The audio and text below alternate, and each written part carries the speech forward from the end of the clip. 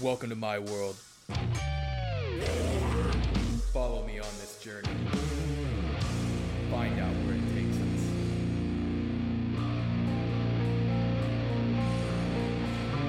This is Lemire Line. Come with me.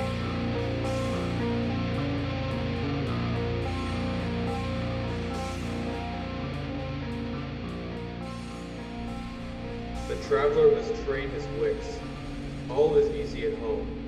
He who knows little is a laughingstock amongst men of the world. One thing that I've always tried to look into is not necessarily what the Reconstructionists are doing or the people who are trying to bring heathenism into the 21st century. I like to look back into what were they doing before Christianity polluted everything. How did the practices look? How did the rituals look? And more or less, what direction were they going and what were they trying to accomplish? Because that's how I like to bring everything forward in my own style, my own way. But I like to have the original intent in mind while I'm putting everything together in my head.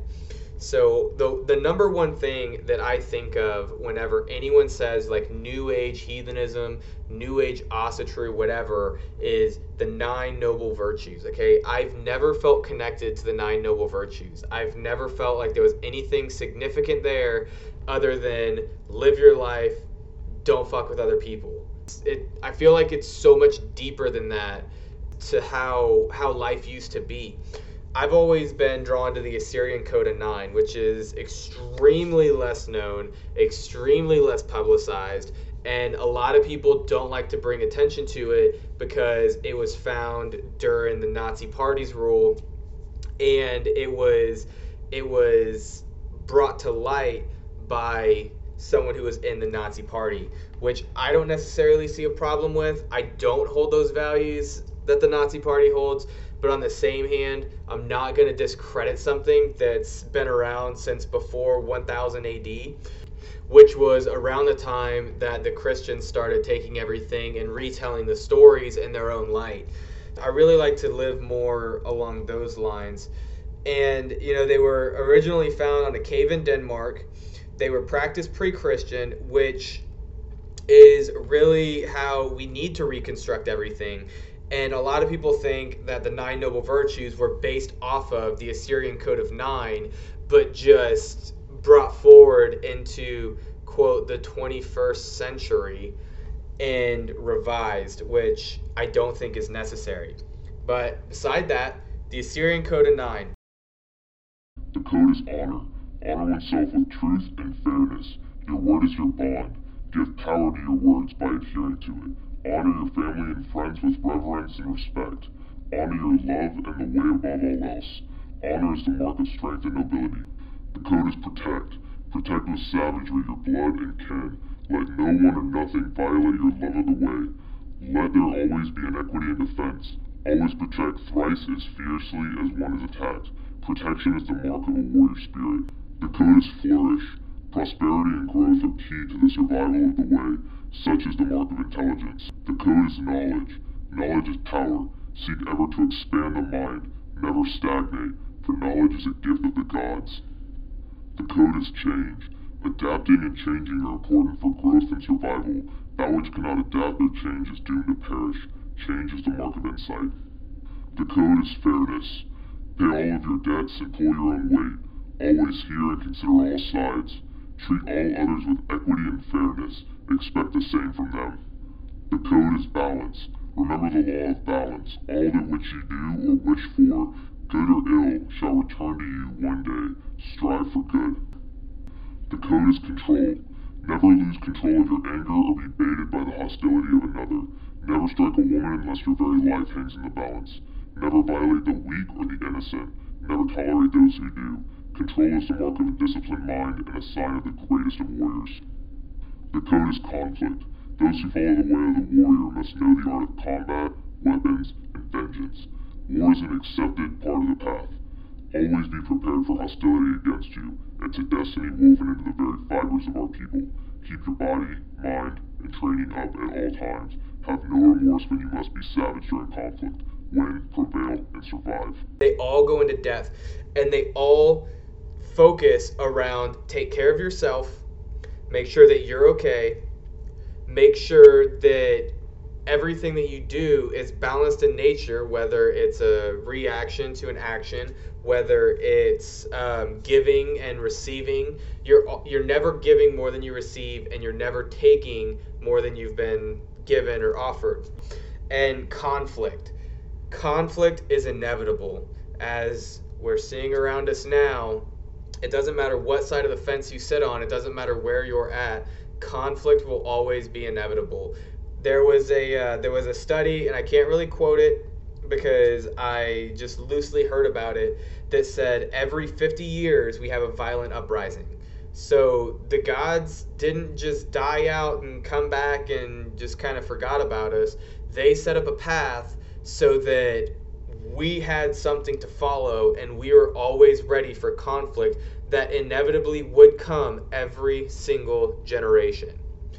And I think that speaks a lot to how much we haven't actually changed. And I've talked about that before. The Assyrian Code of 9 is a very encompassing code, and I really like the timeless value of it. And I really try and incorporate it into my practice. And another thing is the work of magic. Okay, a lot of people think heathens don't practice magic, blah blah blah blah. There's no magic that is in heathenism just because it's not really predominant anymore. But there are a few different practices that do involve, quote, magic. It's Galdr and Seether. They are two entirely separate things, and they are two entirely separate intents. And in Seether, you're usually going to have a female practitioner. And it's one of those things, it's dealing with herbs, it's dealing with spirits, it's dealing with dream interpretations, it's dealing with stuff like that, where it's kind of the softer side of magic. And then you have Galdr, which is usually your ritual use. It's when you're going to use to win battles, to change the outcome of situations. And females also have used it to help minimize the pain during childbirth, or to help take care of the children. I use certain things to calm my daughter when she hasn't wanted to sleep when she was younger. I had a very specific, not really a song, something that came to me when I had talked to Freya, and I'd ask her, like, what can I do? How can I get my daughter to sleep? Like, I'm not getting any sleep, help me out. And that's immediately what came to me. I sang it to her the first night, and then I translated it into Norwegian, and then I sang it in Norwegian after that, and it worked like a charm. Never really had a problem with it. And it goes to show that magic isn't always putting on your cloak, pulling out your dagger, getting your fucking staff ready, coming to your altar. It's literally singing a song. It's changing your outlook on a situation. It's listening to Danheim and just getting pumped the fuck up before you go into the gym. It's taking your surroundings and controlling your surroundings. It's not super crazy. I don't understand why people have such a problem with it. Even in the Havamal, Odin claims to know 18 separate Galdr. And it's to blunt steel, to make shields soft, to dull arrows so that they don't penetrate you, to make it to where archers can't see you, and all of that's still relevant. Even if there's not archers, we still have firearms. Blades are still a very common thing today in countries that don't have guns. Even in the US, people get stabbed all the time. It's not one of those things that immediately loses its touch just because times have changed and our arrows are different now. Our wars aren't fought very different from the way they were fought back then, and our conflicts aren't really much different than what they had back then. We like to think that we're super evolved creatures, but I'm here to tell you that we haven't evolved at all. The only thing that we've done is we've hidden our natural abilities, and our natural instincts. We've lost everything that made us human, everything that made us powerful. We gave it up so that we could feel like we were getting ahead of the power curve. So we could feel like we were actually moving into the future and taking on the world and winning at everything. And we've taken a step back. We've lost our roots. We need to reclaim that. We really need to start focusing on where we came from, finding out what we're actually capable of, and start using it. Start using it to your advantage. And it's hilarious because people will say you're crazy. People will tell you you've lost your mind. There's no way that you can see what's going to happen in the future. There's no way that you can know what's going to happen from now. There's no way that you can throw out stones and it'll tell you what's going on in your life and what's going to come in your future. And then the very next day they'll say, hey man, I've been having problems. You think you could throw my stones and see what I've got going on, because I don't know what my next step is going to be, and I don't know where my life is going. And it turns that fast to where people start looking to you because they know that you have something they're looking for. And it is absolutely fucking stupid how the human mind works, where something can be absolutely evil and absolutely against everything they believe one day, but when it'll help them, by fucking God, man, they're right there. They're right there to reap the benefits. And I've seen it time and time again. I do dream interpretations, and it's always been really easy for me. I have a number of dream interpretation dictionaries, and I even have The Interpretation of Dreams by Sigmund Freud, because I like to see both aspects of it, where I like to see the spiritual aspect and I like to see the actual scientific aspect of what they see as happening. And I feel like that's really important when even reconstructing what's going on, is knowing how our mind actually thinks and how what we're doing has affected that in a positive way. Because when I listen to music, it gets me really excited. It gets me really pumped up. And when I'm in the gym, absolutely, I'm sitting there, I'm dancing, and I'm bobbing around, and I'm really getting into the song because it keeps me motivated, because it's a spell, it's an incantation. It's there to drive you forward, and it works.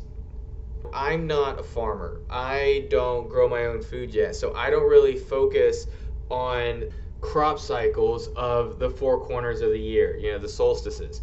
I focus more on the rebirth of myself, or being closer to family in colder months when it does get kind of depressing sometimes because you can't get out, you can't really do things as much.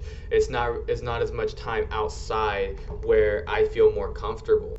I use these times to talk to the gods about what do I need to learn. I'm still new to this, and I don't think there's ever going to be a point where I'm not still learning. I'm no David Crawford, okay? I don't sink my entire life into studying the actual habits of what people did back then.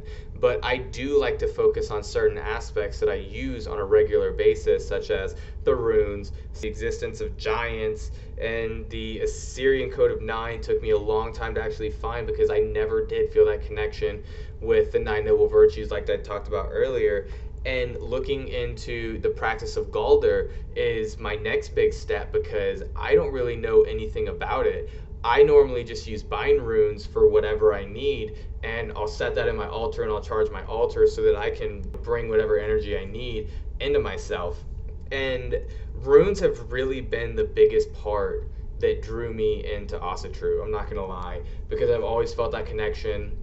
I've always felt like there was something there, and it kind of comes easy to me where I don't really have to sink a lot of time into it. I can kind of look into the meanings, and I kind of understand where it's all coming from.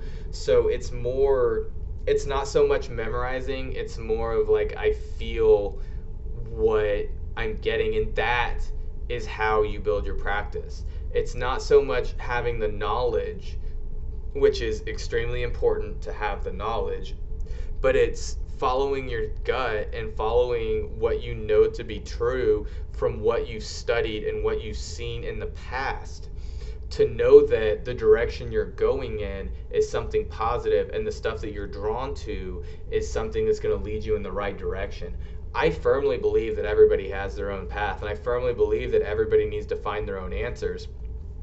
And all I'm explaining here is how I found my answers. That's all this channel is, so that maybe someone else who's in the same situation I was in, or someone who's stuck in a situation that I've been stuck in, can learn from where I was at and move forward through it. And that's the only thing I can ask for. So if there's any questions that you guys have, I 100% love the input, because it's probably somewhere that I've been stuck before, something that I've questioned before. And I like to dig a little deeper into stuff when I know someone else is having a problem, because I like to find more angles to cover it from, rather than just, this is where I was, this is how I got out of it.